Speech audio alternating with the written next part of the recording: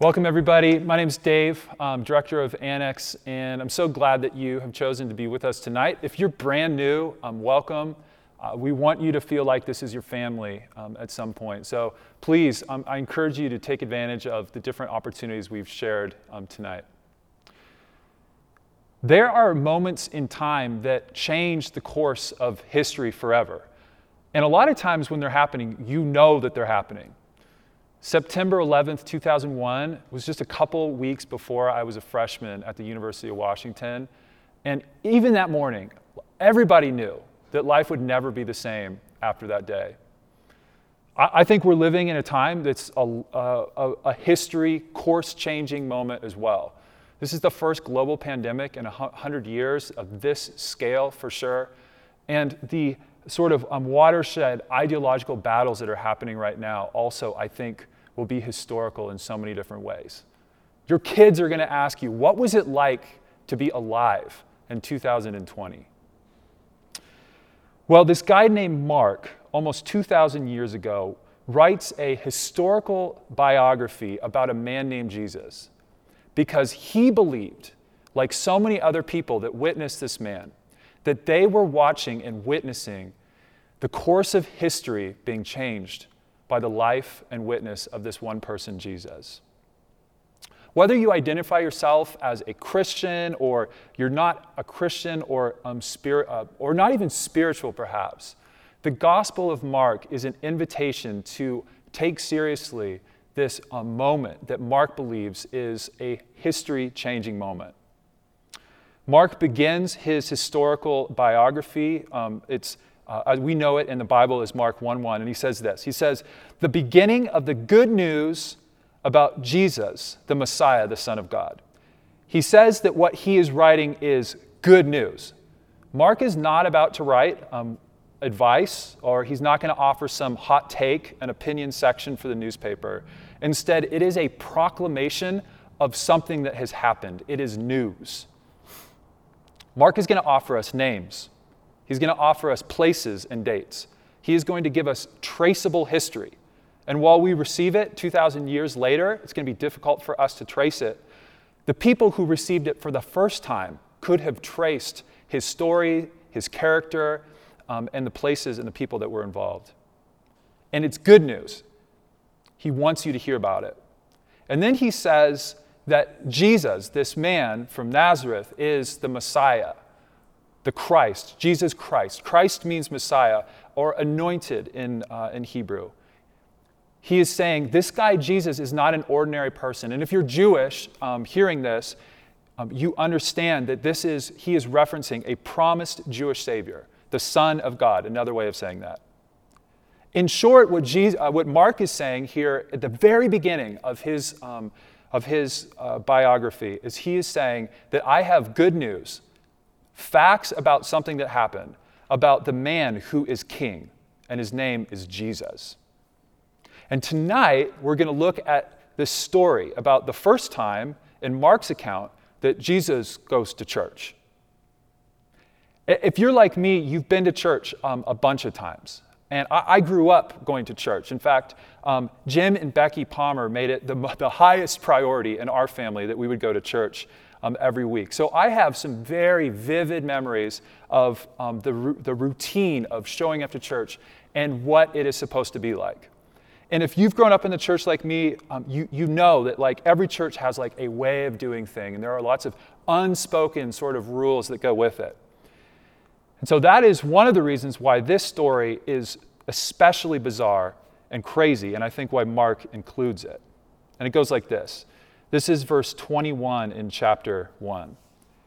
It says, the disciples are those who Jesus has called as a Jewish teacher, a rabbi, to be his students, his followers. They went to Capernaum. Now, this is a small town on the north end of the Sea of Galilee, a large body of water in ancient Palestine, with a population about the size of Willville, right? So not that many, maybe 1,500 people. So the disciples went to Capernaum, and when the Sabbath came, Jesus went into the synagogue and began to teach. It says, the people were amazed at his teaching because he taught them as one who had authority, not as the teachers of the law. See, teachers of the law were experts on what other people had said in the past. They were experts on the prophets and the Torah. They were experts on what God had said already to people. But here comes Jesus, and Jesus is speaking as if he is quoting nobody but himself.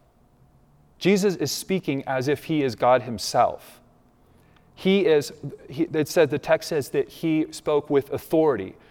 In that word authority is this word author, right? This idea that you are speaking an original idea from your own authority, your own place of understanding and power. And the people were amazed. And candidly, they should have been. When you go to church, you are not going for original content. You're going to hear Scripture. You're going to hear the Word of God. You're not there to hear God speak as himself. And so rightfully, they were amazed. And then it gets weirder. Verse 23. Just then, a man in their synagogue, which is really a Jewish church, and I don't mean to offend any of you who are Jewish and would say, no, that's not church. You're right, it's not, but just bear with the parallel. Just then, a man in their synagogue who was possessed by an impure spirit cried out, "What do you want with us, Jesus of Nazareth? Have you come to destroy us? I know who you are, the Holy One of God." "Be quiet," said Jesus sternly. "Come out of him." The impure spirit shook the man violently and came out of him with a shriek. The people were amazed that they asked each other, "What is this? A new teaching, and with authority. He even gives orders to impure spirits, and they obey him." News about him spread quickly over the whole region of Galilee. I'm guessing you're thinking the same thing that I have been thinking as I've been reading this text. What in the world just happened? And that would be really normal. I think Mark wants us to feel how uncomfortable this Sunday was. Here comes Jesus speaking as if he's quoting nobody but himself, speaking as God. And in the room, you have spiritual forces responding to his very presence. Now, I don't know about you, but no one has ever manifested a demon while I have worshiped on a Sunday morning at church growing up. Nobody. And I will tell you that if it did happen, it would be very, very disruptive, and no one would know what to do. People were amazed.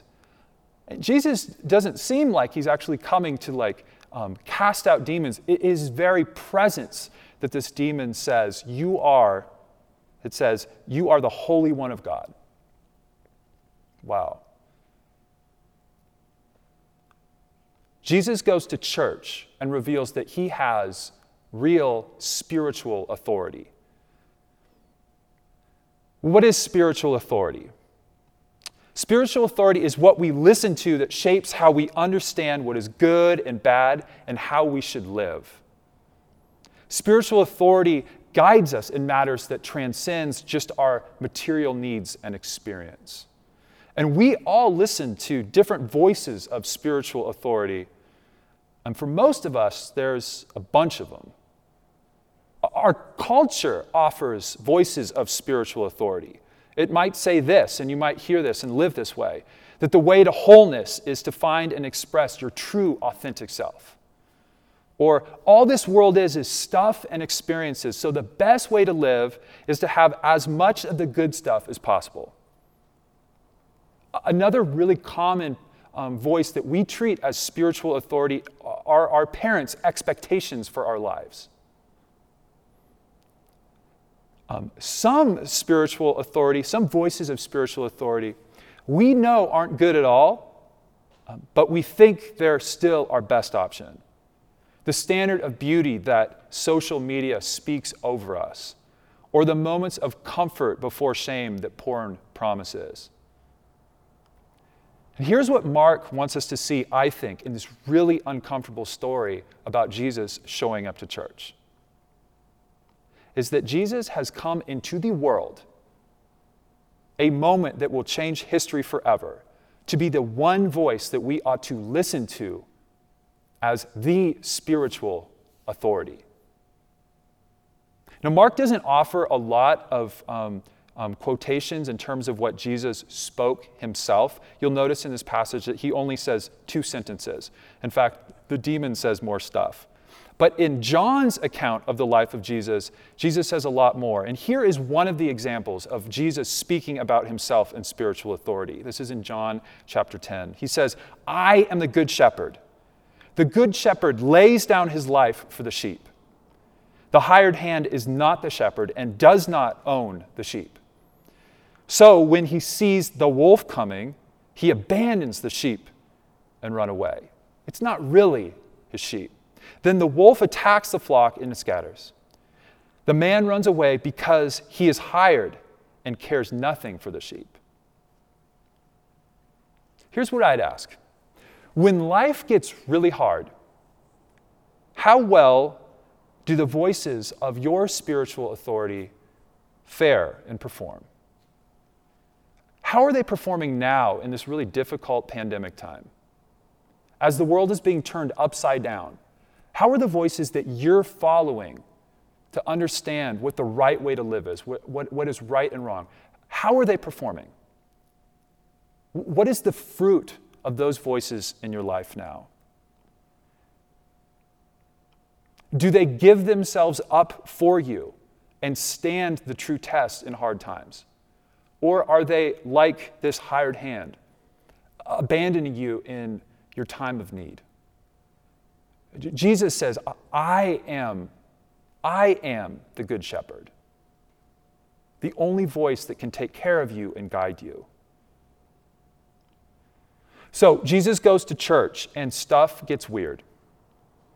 He is not content with being another helpful teacher in your life. He's come to be the one clear voice of authority. And are we going to respond? Let's pray. Jesus, we come to you from all sorts of different places. Some of us hearing this idea of you as the Good Shepherd and you as Lord and the one who has authority for the first time. And Lord, I ask, myself, Dave, I ask that if that is true, that you would reveal that in a powerful way for those of us that are learning and hearing about this good news for the first time.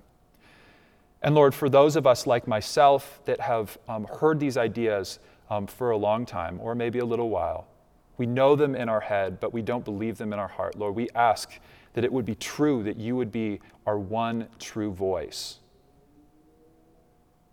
God, we are willing for stuff to get weird in our life if the fruit of it means that we can know that you are with us and that your voice guides us in the right way in the hardest times. We pray these things in Jesus' name. Amen.